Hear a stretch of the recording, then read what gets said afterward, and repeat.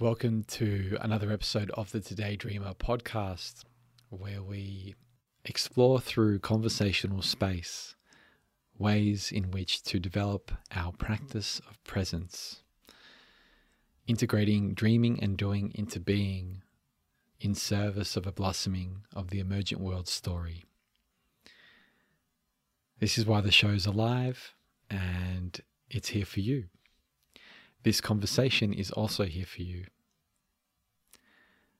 A little while ago, I met up with a Buddhist monk to talk about life. Yeah, people have just, from all over the world, really engaged with that conversation and found a lot of value from it. So I decided to meet up again with the same Buddhist monk, Gen Dornying, from the Kadampa Meditation Centre in Monbulk, Victoria, Australia. And we had a conversation about the true path to happiness. And this is that conversation. Before we do get into things, I'd like to just share for everyone out there that is finding some value from these conversations and feels like they are ready to deepen their connection with the show and take things to the next level. The number one way you can support the show and the number one way you can support the mindful media vibes that are radiating out from this space into the sphere is by heading to patreon.com/todaydreamer and becoming a tribe member by pledging a small amount every month. In exchange, there are certain perks available depending on the pledge level, from exclusive podcast episodes and videos and guided meditations, as well as monthly meetup groups and hangouts online. And there will soon be some merch as well available. So head over there, patreon.com/todaydreamer, and check it out if you're enjoying the show. And I'm also going to leave plenty of links for the Kadampa Meditation Centre, so you can check out more of their stuff, more of their videos, more of their work in the show notes section of this episode. What else is there to say? Well, I don't think there is too much else before getting into things, but I would like to share that there will be a special guided meditation, so please stay through to the end of this episode. And if you haven't already, click the subscribe button, hit the little notification bell if you're watching on YouTube. Let's take a breath together before moving into the conversational space. So I'd like to invite you now, wherever you are, amongst whatever's been going on in your day, to just pause. If it feels right, gently close your eyes now so we can do that together. Just begin by slowly yet naturally taking a deep breath in through the nose and into the depths of your belly.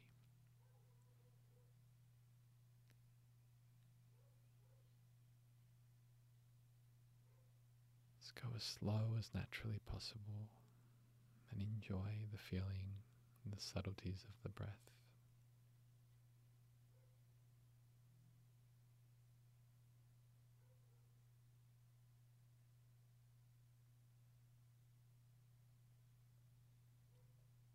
Take your time with it. Whenever you reach the peak, just pause for a moment. Allow anything that's happened to just float away, calming the mind and easing any tension.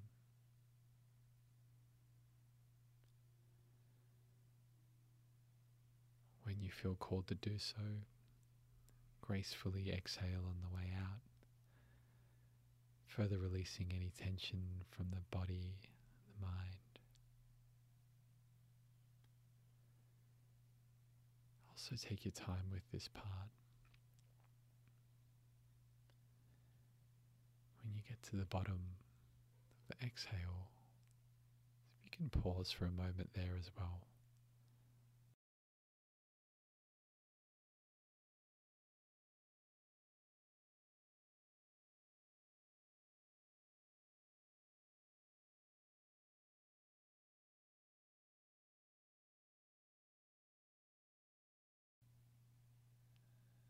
When you're ready, allow your eyes to gently open.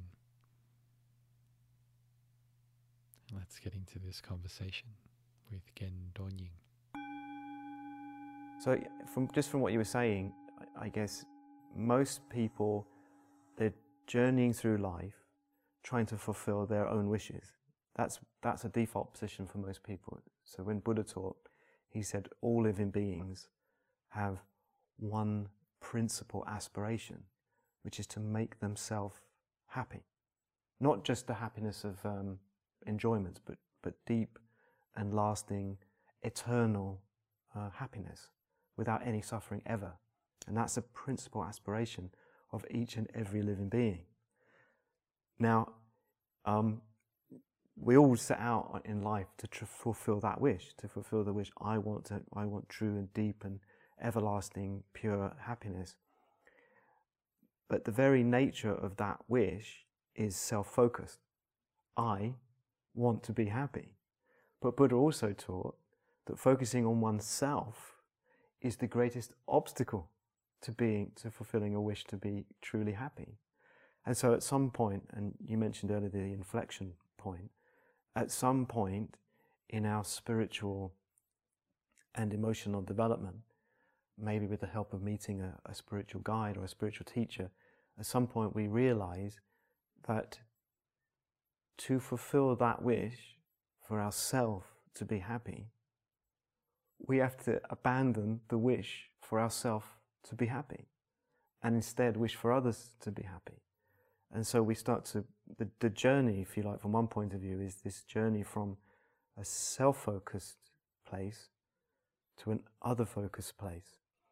And as I was saying earlier, perhaps the analogy that you could use to describe that is, if you were trying to start a fire with two sticks, I've never been able to do this, but apparently this is possible, that you rub two sticks together, and I was never really a Boy Scout, but you rub the two sticks together and eventually you'll make a fire. But what do you do with the sticks? The sticks they're thrown into the fire. In a similar way, when we begin to understand that true and lasting happiness is found in our love of others, the self-focused motivation that, if you like, took us to that realization is consumed by that love. So we no longer have any concern. We only have other concern. And it's only then that we will realize what happiness is. Until then, we will always be deceived by a notion of happiness that is, as we talked about last time, as a notion of happiness that may arguably be actually just suffering, disguised as happiness. And how is that? Well, this notion of happiness that is suffering disguised as happiness is the reduction of a previous problem. So for example, if I'm lonely and I develop attachment to having a relationship, then the relationship will look like happiness. But it's not. It's a reduction of my previous problem of loneliness. Many people get into a relationship thinking it will fulfill their wishes to be happy, and they think, oh my gosh, I wish I was alone, or I wish my partner would take up a hobby, I wish they'd go out, because that's not happiness is a feeling, a peaceful feeling, a feeling that arises from a peaceful mind. And ultimately, focusing on ourselves will always make us feel unpeaceful. And focusing on others, because it opens the mind, will always give us peace. You could divide meditation into two. Contemplation, otherwise known as analytical meditation. And then the second type is placement meditation, which is a single-pointedness of mind. In the Buddhist tradition, we say that both have to be disciplined.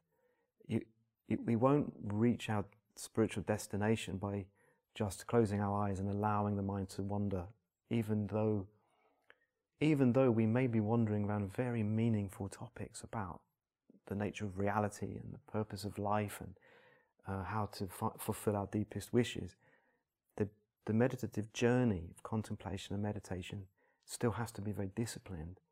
And so one must have an idea of the objective, and then the analytical meditation or the contemplation becomes a purposeful internal investigation which is always taking us towards our objective. So for example, in this discussion so far, we're talking about the idea that if I love others, I will fulfill my wishes to be happy. So then we have to then take that a bit deeper by understanding, well, okay, at the moment, there's a lot of emphasis on the thought, I want to be happy, self-focused mind. And so what is that mind? And why does it need to be abandoned? And what is its nature? And what are the faults of the mind? And so on. So then you might sit in contemplation, considering, well, for as long as I want myself to be happy, I will start placing value on the things around me that appear to give me pleasant feelings or appear to make me happy. I will lower the value of things that appear indifferent to me. And I may even start to reject the things that look like they might interfere with my happiness or cause me a problem. And this is we would contemplate this in meditation. For as long as I'm focusing on myself, I'm going to want to draw towards me certain things. I'm going to have a cold indifference towards many things, and I'm going to want to push away other things. Now, it's not a stretch of the imagination to then think, well, if I develop these thoughts, I will naturally begin to crave certain things. I will naturally begin to develop anger or hatred towards other things. And the result of this is that my mind is going to start doing this. Because it'll be like life on the ocean waves. I'm going to start bobbing about on uncontrolled emotional feelings that are being determined by the way I'm projecting my reality through craving and hatred and so on. Many people think that the world around them exists inherently. You know, I see a nice thing, I feel good. But what's happening is because of the self-focused mind, our pleasant feelings with respect to something make it look good rather than it being inherently good. That's why some people fall in love with certain people who others detest. The reality is not entirely objective, it's subjective. So if we were meditating on this, we'd think deeply, we'd think, well, what's the real worst excesses of a self-focused mind? And then we start realizing things like addiction, things like selfish behavior, arguments and disharmony in the world. And then we can look at the global effect of everybody's selfishness, and we can see what happens in the world. And we start thinking, this is poison. We get deeper, this is a poisonous mind. Then you might argue, in your own contemplation, you might object, well, I want self-confidence, self-esteem. And so I need to focus on myself. I need to focus on my good qualities. But then we can say, well, it's not out of self-confidence or self-esteem that we get driven to the depths of alcoholism, or we give up our responsibilities, or we cause pain to someone because we've developed anger. None of this leads to self-confidence or self-esteem. And then we can then much more naturally reach a conclusion, I'm going to love others. Because we've analyzed very deeply what it is we're trying to abandon and why we're trying to attain what we want to attain. And if we do that in a very strict way, following this controlled, is that the right word? Yeah, controlled contemplation, purposeful investigation in our own mind, we will then reach a single-pointedness, almost a sense of liberation, our love for others. I'm now free from selfish concern, and it feels good. And then we can use our imagination. If we then imagine our mind space to be filled with all living beings. And we transform our whole heart into the wish, may they all be happy. And personally, I like to then imagine that my wish has some power, and that in my imagination I see them begin to smile.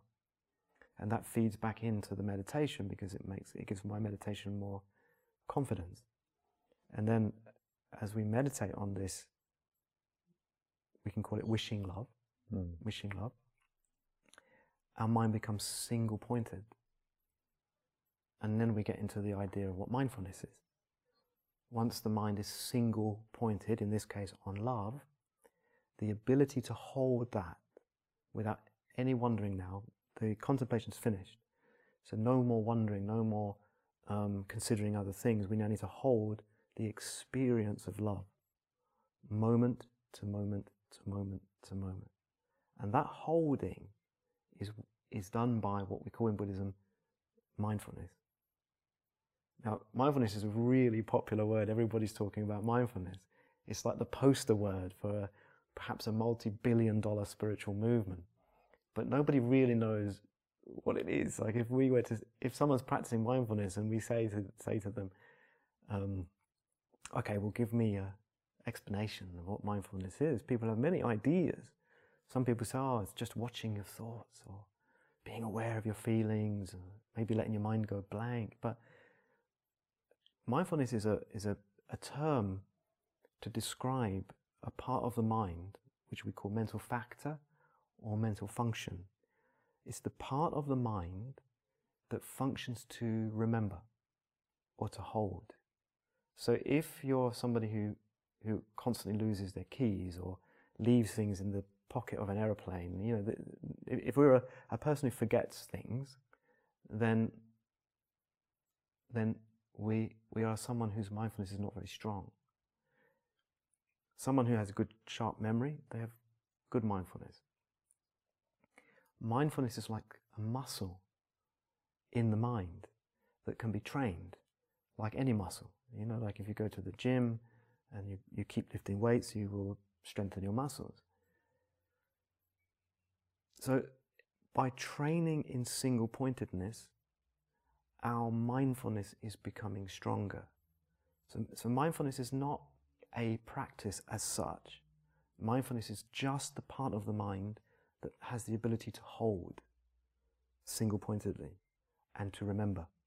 So if in this case we're meditating on this love, nice feeling, warm heart arises, feeling of being close to all living beings, our whole mind is pervaded by the wish, may they be happy, and then that whole experience is being held single-pointedly, moment to moment to moment to moment.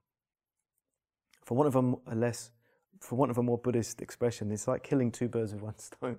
Of course, we don't kill anything in Buddhism, but the ability to hold that feeling is not only improving our happiness, the happiness of love, but it's also strengthening our mindfulness so that we become sharper, clearer, more focused, more ability to remember, more ability to make spiritual progress, the ability to control our emotions, overcoming emotional problems, all coming from a strong mind, all coming from exercising mindfulness.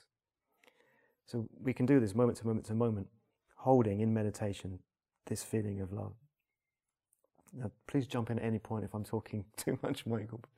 But we meditate like this, and then we go through a complete internal transformation of the person we are, because our ability to hold that experience is changing who we are.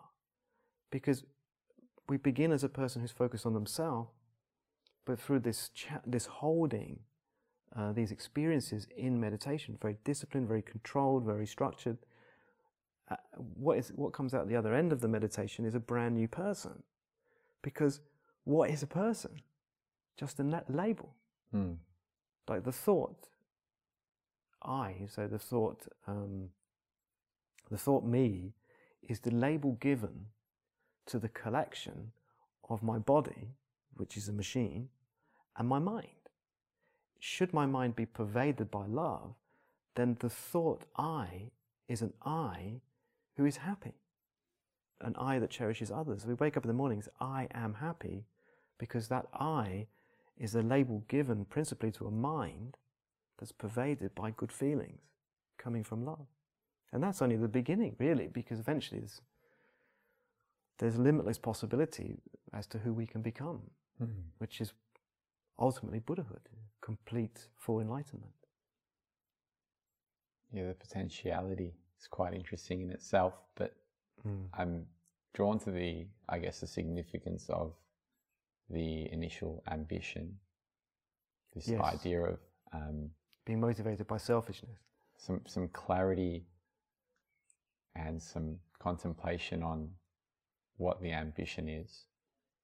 And there almost seems to be a sense of, see this time and time again with this idea of a feeling, and that word's also quite loaded, but feeling a sense of love, and then within your practice, and then taking that feeling and holding it, and maybe applying it in different ways with as a mental exercise. And then, how does that within your practice fit into your life? And like you mentioned, they kind of feed into one another, and there's this kind of spiraling process that goes on. But I think the initial ambition and exploring that seems like a significant thing to do. It seems like, and then even like revisiting what our ambition is, and checking in with that, because that seems to develop and change, I feel. And maybe not the exact ambition, sometimes it would be, but it's also the words or the language we use to describe what that is. When you say ambition, do you mean what is it we want from life, or what is it where we're going, or what do we wish for, or why do we become a spiritual person, or why do we enter the spiritual path? Or I think all of that, and yeah, like what is the motivation behind what we're doing? Yeah. What's the, what are we doing here, and why are we doing any of this? That's a big question. Yeah. I mean, just the motivation of most people, and I guess I'm generalizing, but there are many altruistic people in this world who are striving to find a way of bringing great benefit to others and to this world. But at risk of generalizing, most people's ambition is just, I want to be happy. I think I want to be happy, and it is depending on what appears in one's life and what various conditions arise. It is finally that ambition, which is arguably selfish. I just want to be happy, but it is that motivation that finally will lead people to realize to the realization: if I'm going to be able to do this, then I need to completely change. I need to completely change in a very profound way. As part of your question, I mean, it's the why are we here thing. I mean, it is related to a huge question: why are we here? What is the meaning of life? Now, if in terms of the meaning of life, if our principal aspiration is everlasting happiness, and we find, or our subsequent wishes are in line with that principal aspiration, then since our main wish in our life is to be happy, and we find a life that fulfills that wish, then arguably, and we'll go deeper into this in a moment, but just on a surface level, if my wish is to find everlasting happiness, and I find the means to fulfill that wish, then I found the meaning of my life. But we have to understand what is lasting happiness, and we need to probably go a bit deeper on that, because I once said this in a teaching, and later somebody who attended the teaching began to feel that surfing was a virtue, because for him, surfing, in his mind, was the source of everlasting happiness. So in his mind, he said, I found the meaning of life because I go surfing. But if surfing was really a true source of of happiness, then the more you surf,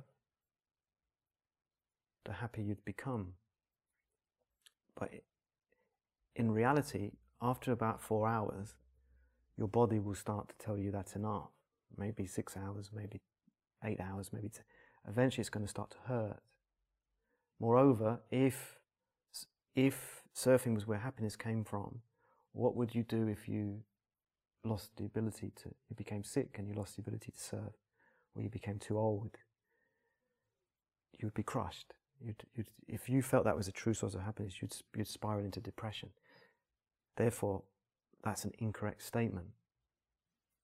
So then we could say, okay, well, you'd expect me to say, because I'm a Buddhist monk, inner peace is a true source of happiness, therefore meditation is a true source of happiness. You'd expect me to say that. But if you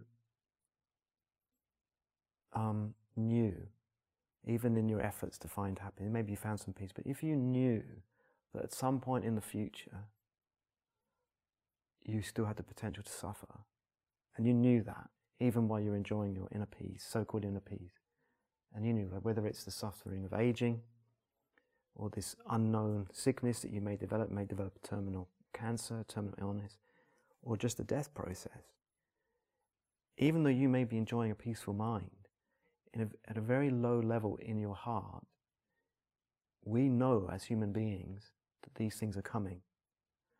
And so deep down, there will be a low level anxiety that interferes with that peace.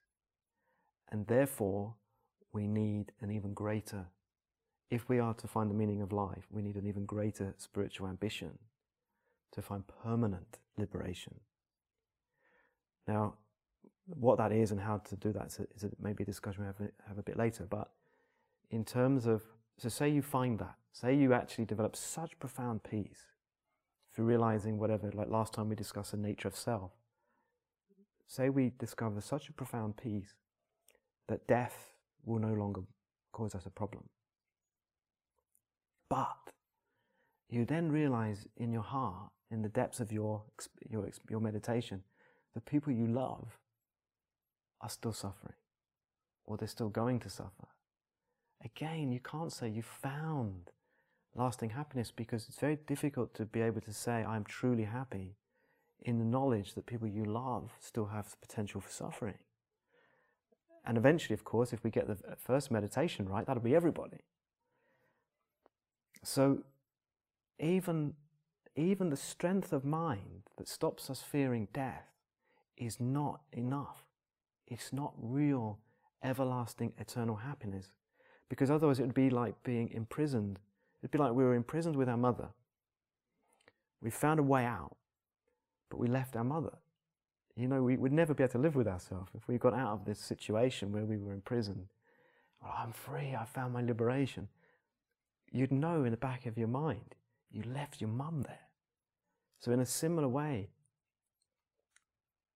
if we are to find the highest levels of happiness, finally we need to dedicate our own being in this world to the liberation of everyone.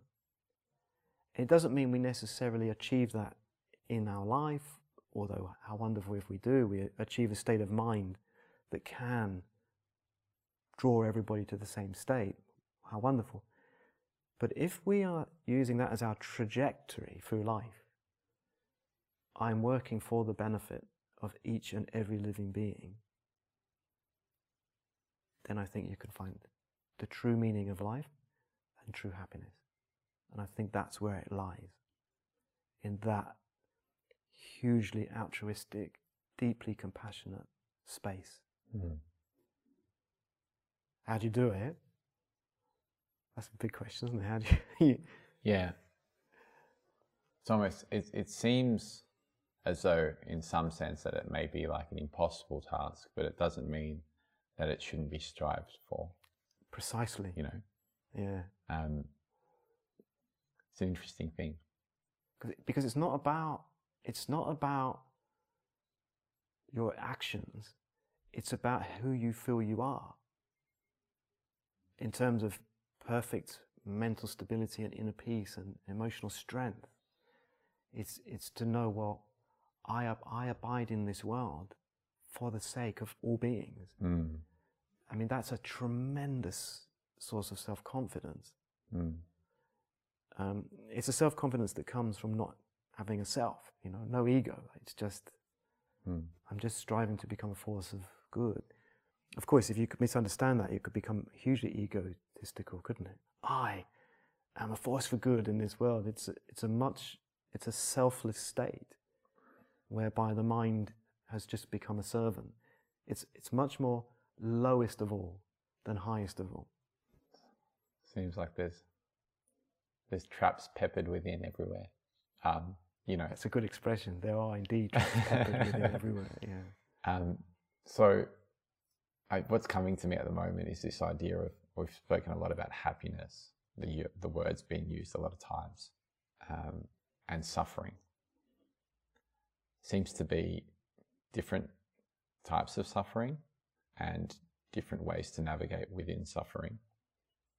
And what's come clear to me, what seems to be the case over the last year or so, is this idea of sinking into suffering to enable us to find compassion for others by recognizing the similarities, and to overcome or kind of move into and through instead of away from, and, you know, distract ourselves. But it seems like a very difficult thing to do. It seems like the most difficult thing to do, and the thing that, you know, from a primal sense, we kind of trying to stay away from, or there's like this innate fear or this kind of tension. You know, it's almost like going into our suffering, or suffering more skillfully. Suffering skillfully. It's a great term. Yeah, it's a difficult thing. Yeah, they could do a course, how to suffer skillfully. Yeah. I don't know how popular it would be. Yeah, I don't think many people would take that one. Again, I think it's about clarity and discipline, you know, to be able to determine exactly what is suffering, to be able to really hone in on what is suffering, because I think, again, a lot of people feel that suffering is the theatre that sort of that the suffering is a response to. So when Buddha taught, he said the very essence of any problem is painful feeling in the mind, painful feeling. And that everything that we believe to be suffering is really just the circumstances that are triggering the painful feelings. And so, but as human beings, we often say, well, my suffering is the circumstances. And so we devote a lot of time and energy to trying to navigate the circumstances, but we never devote any time and energy to being able to control the feelings. And so as a result, we never free ourselves from suffering. We just find ourselves going from one so-called source of suffering to another. And that also, in terms of, I think what you were getting at was using our suffering to have compassion for others. It also becomes more difficult to do that because we haven't clarified what is suffering very clearly for ourselves. Just to take a light-hearted example, once I was teaching in New South Wales, near Newcastle, Lake Macquarie, and that day I'd met a lady who was renovating her investment property.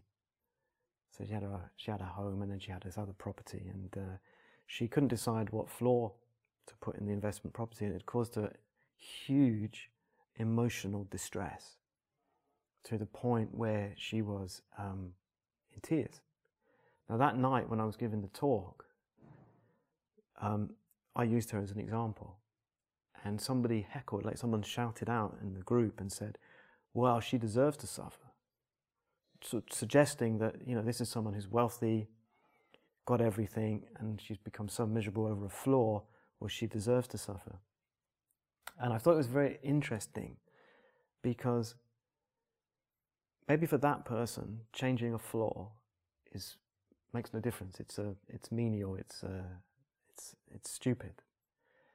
But what you can't do is say that woman's suffering was not real.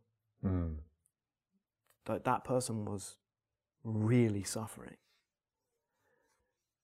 Just because the person in the crowd wouldn't have found those circumstances enough to trigger emotional pain, they cannot deny that this other person is in pain. And therefore that person couldn't have compassion for that lady because this person's not really understanding what is suffering. How do we get from that point of, okay, even if this person was to realize that, you know, this lady was suffering from her own delusions, how do we move past the realization to the felt experience and match things up so we can kind of sync up and feel into the suffering of the other person, even though it's not ours, and even though we wouldn't suffer in the same circumstance because, you know, it's just flooring? Well, you know, we don't have to wait very long until we experience our own suffering. I mean, suffering does tend to befall us fairly effortlessly. I mean, happiness eludes us. Suffering comes without choice. So what we have to do is, if we're going to learn this empathy, we have to start to, and this is where I think you were going with suffering skillfully, I think we have to start to use our own suffering more. For example, if something goes wrong in our life and we ourselves start to experience some emotional problem, the compassionate practitioner will use the suffering that we're experiencing as an example of the suffering of others. Like, for example, some pain comes up some difficulty in our life, and we experience it with some painful feeling.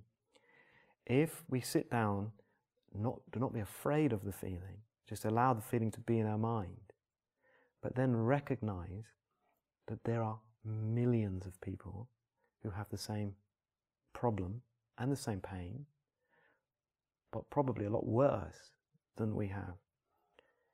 Now, what happens, the mechanics of this process are that it's not that we suddenly become this altruistic, compassionate person, and what a great being I am because I'm now thinking of others.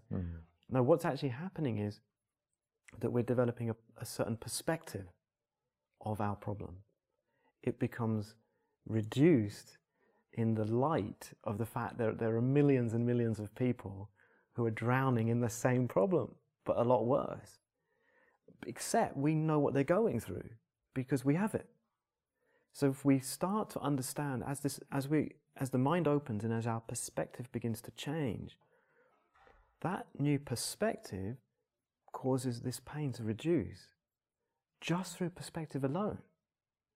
Now, as this develops, it can then become a wish. Or let me just think about this. May they be free, because they're millions and I'm one. And a few moments of bad feeling in the mind of one living being is not a catastrophe in the light of the same emotional feelings in the minds of millions and millions of living beings. Suddenly we feel like a grain of sand on a beach, and everything reduces, the pain reduces, the self-focused mind reduces, the other focused mind opens up, the perspective changes, and this process alone starts to give rise to inner peace.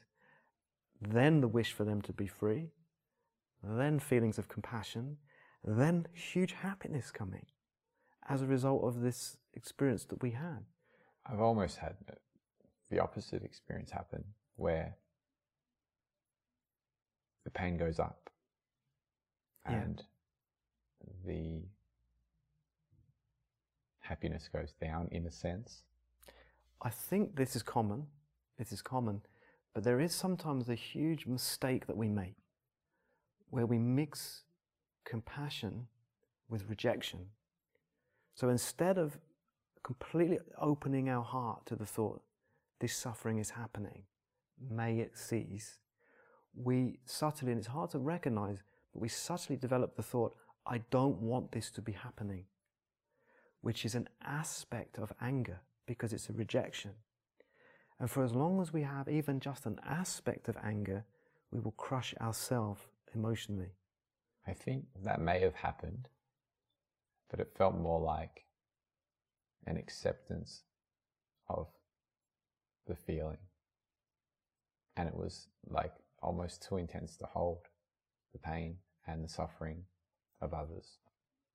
But there must be a contradiction between an acceptance and a feeling of it being too much. Yeah. Yes. I mean, I used to teach in Glebe in Sydney, and there was a lady that used to assist the class, used to help me. And one day we were talking about compassion, and she said, every month I do my compassionate thing. She said, I subscribe to the RSPCA magazine. She said, it's different to your situation because I can see that you're a deep thinker. And I think she was a little bit more on the surface. Anyway, she said, this is my compassionate action. This is what I do each month. And she said, but I will never open the magazine. And I said, well, why would you not open it? We buy this magazine, why do you not open it? She said, because the suffering is too much for me. I don't want to see it. Of course, I wouldn't say this to her, but when I contemplated and reflected on that situation, I realized that wasn't compassion. It was a rejection of the suffering, and then a kind of transaction to pay her own conscience off. So I don't want to see the suffering, but here's some money. You see, rather than I have to accept, there is an awful lot of suffering in this world. It is tremendous amount of suffering, but I need to know this because my ambition, as we talked about earlier, is to be a force for healing the world. So it almost becomes a motivation as well. Absolutely. Yeah. Okay, that kind of ties back in quite nicely. Yeah. Mm. Yeah, it's a good question. It's a good point. Yeah. Mm.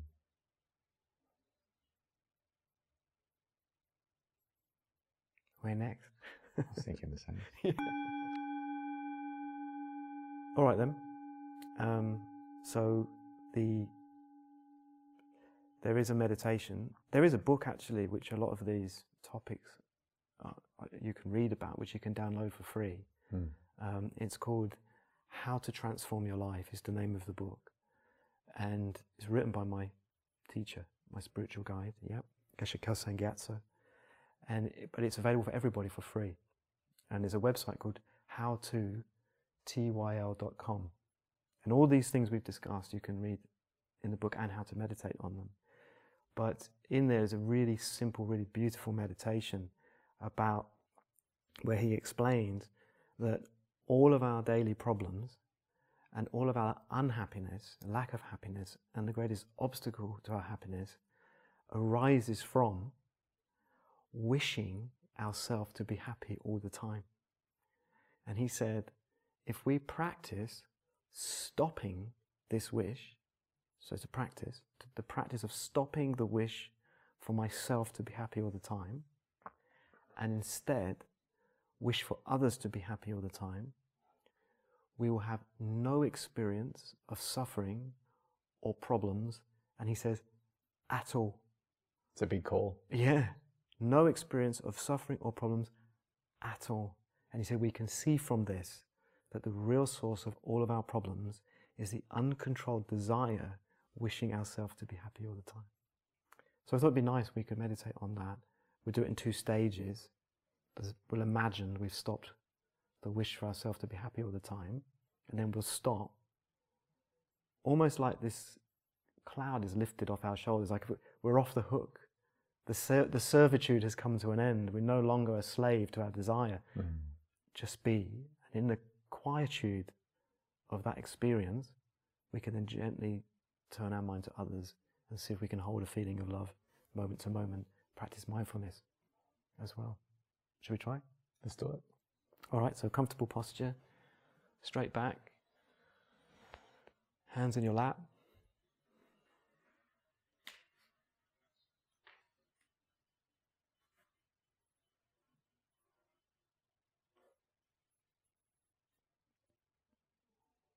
Lower your eyelids.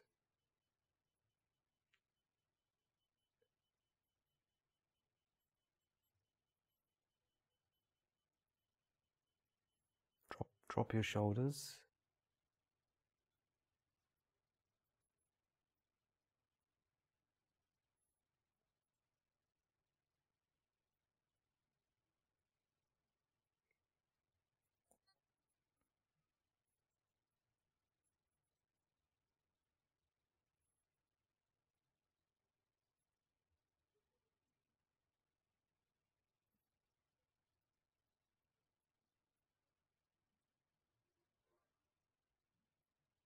Breathe gently through your nostrils.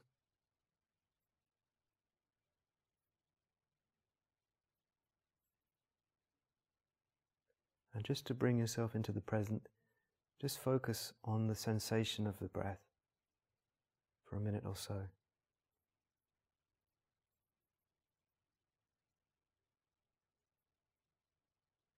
The cool as you inhale, and the warmer, softer sensation as you exhale.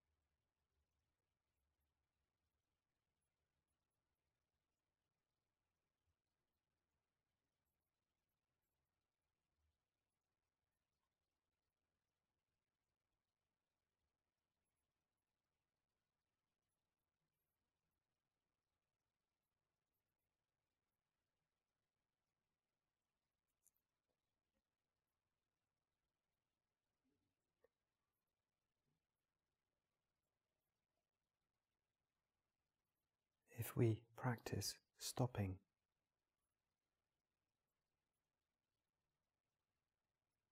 wishing for ourselves to be happy all the time,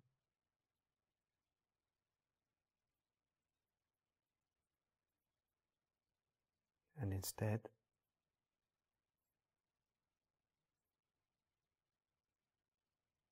wish for others to be happy all the time,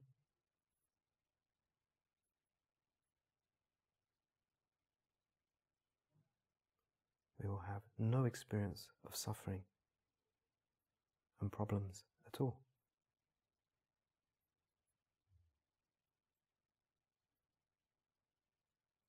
So, firstly, imagine that your wish to be happy all the time has ceased.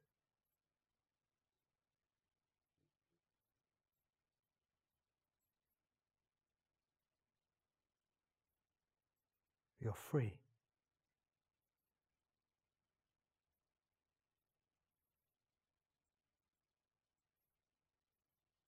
The mind becomes completely still and present, no longer craving, searching. And enjoy this mental peace for a couple of minutes.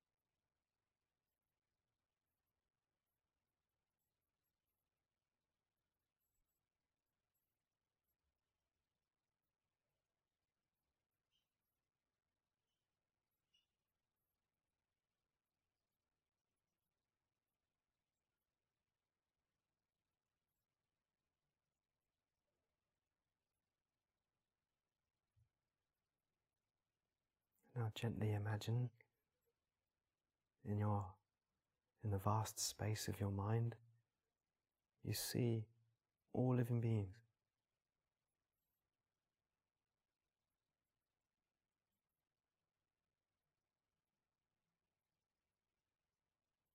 And consider how deeply they long to be happy.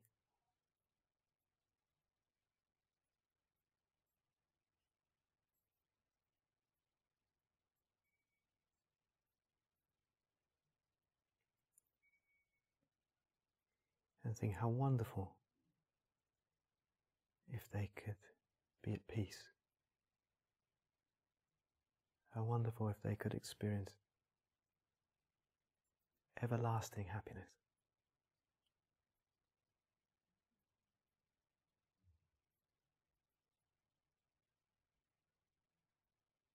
Transform your whole heart into this wish. May they be happy.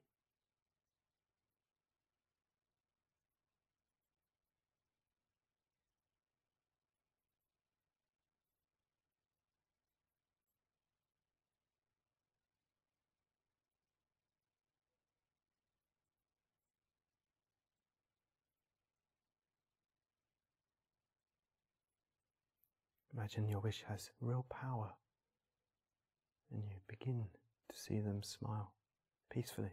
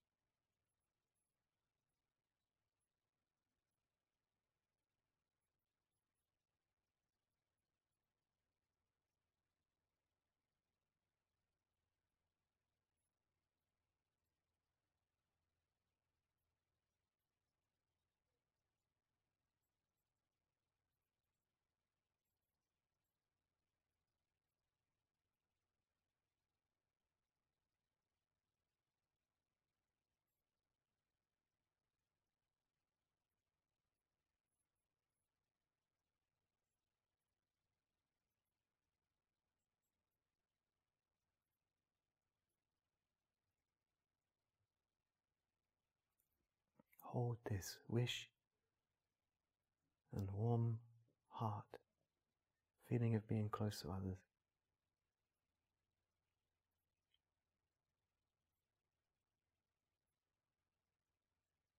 Moment to moment to moment.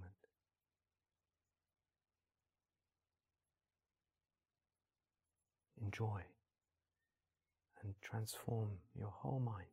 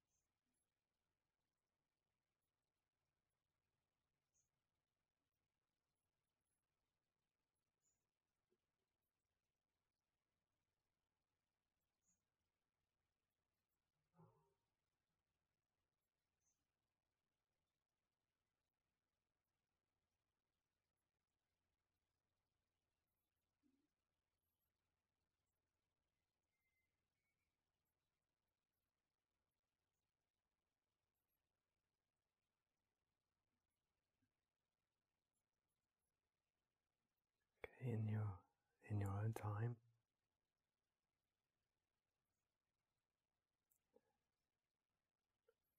Begin to relax your meditation. Come back to your breath.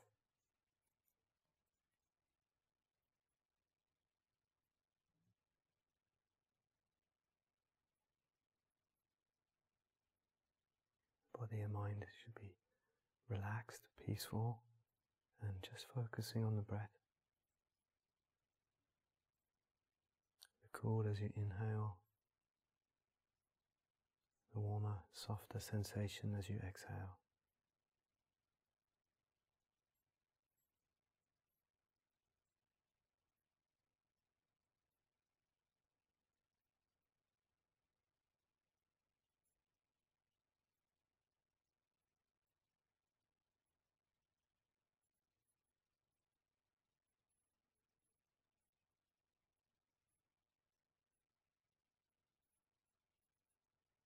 And without losing any feelings of love, any feelings of peace,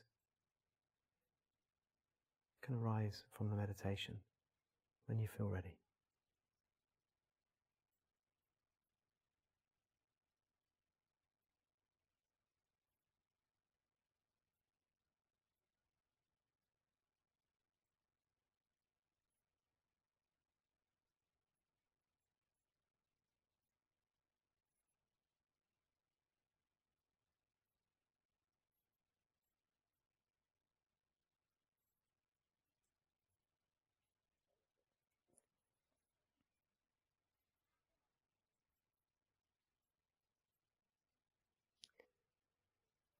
So I think the important thing is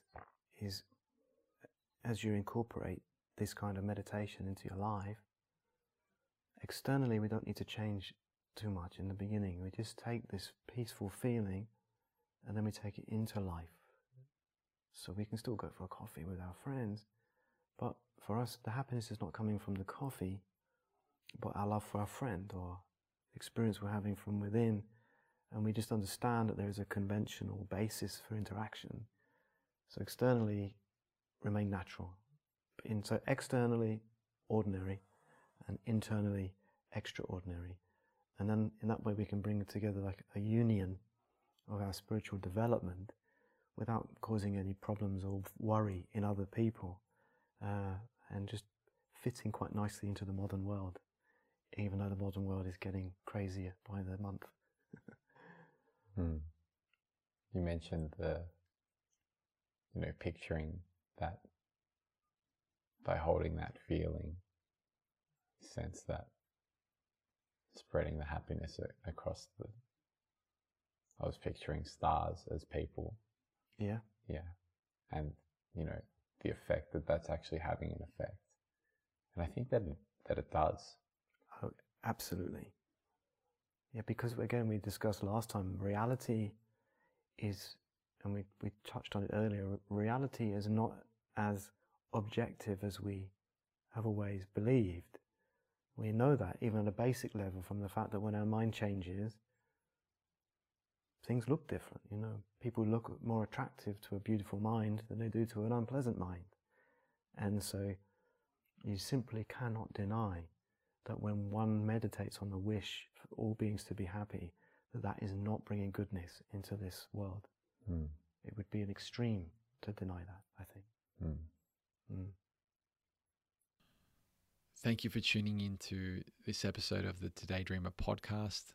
Hopefully you've found something within it that will allow you to deepen your practice of presence and cultivate that within your own life. As always, if you'd like more information on the guest or their work, please head over to the Today Dreamer website, todaydreamer.com, or check out the show notes or the description section wherever you're engaging with this, and there'll be some links to their wonderful and inspiring work there.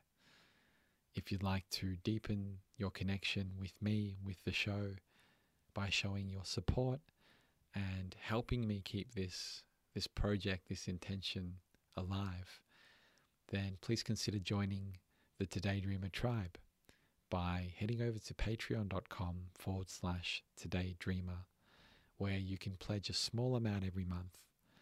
And in return, you'll get certain perks depending on the amount you pledge, including exclusive podcast episodes, videos, video chats with me, or group hangouts in supportive space where we can really look at meaningful action and support one another in this process of being, doing, and dreaming. Thank you so much. That's all from me, and I will catch you in the next episode. In the meantime,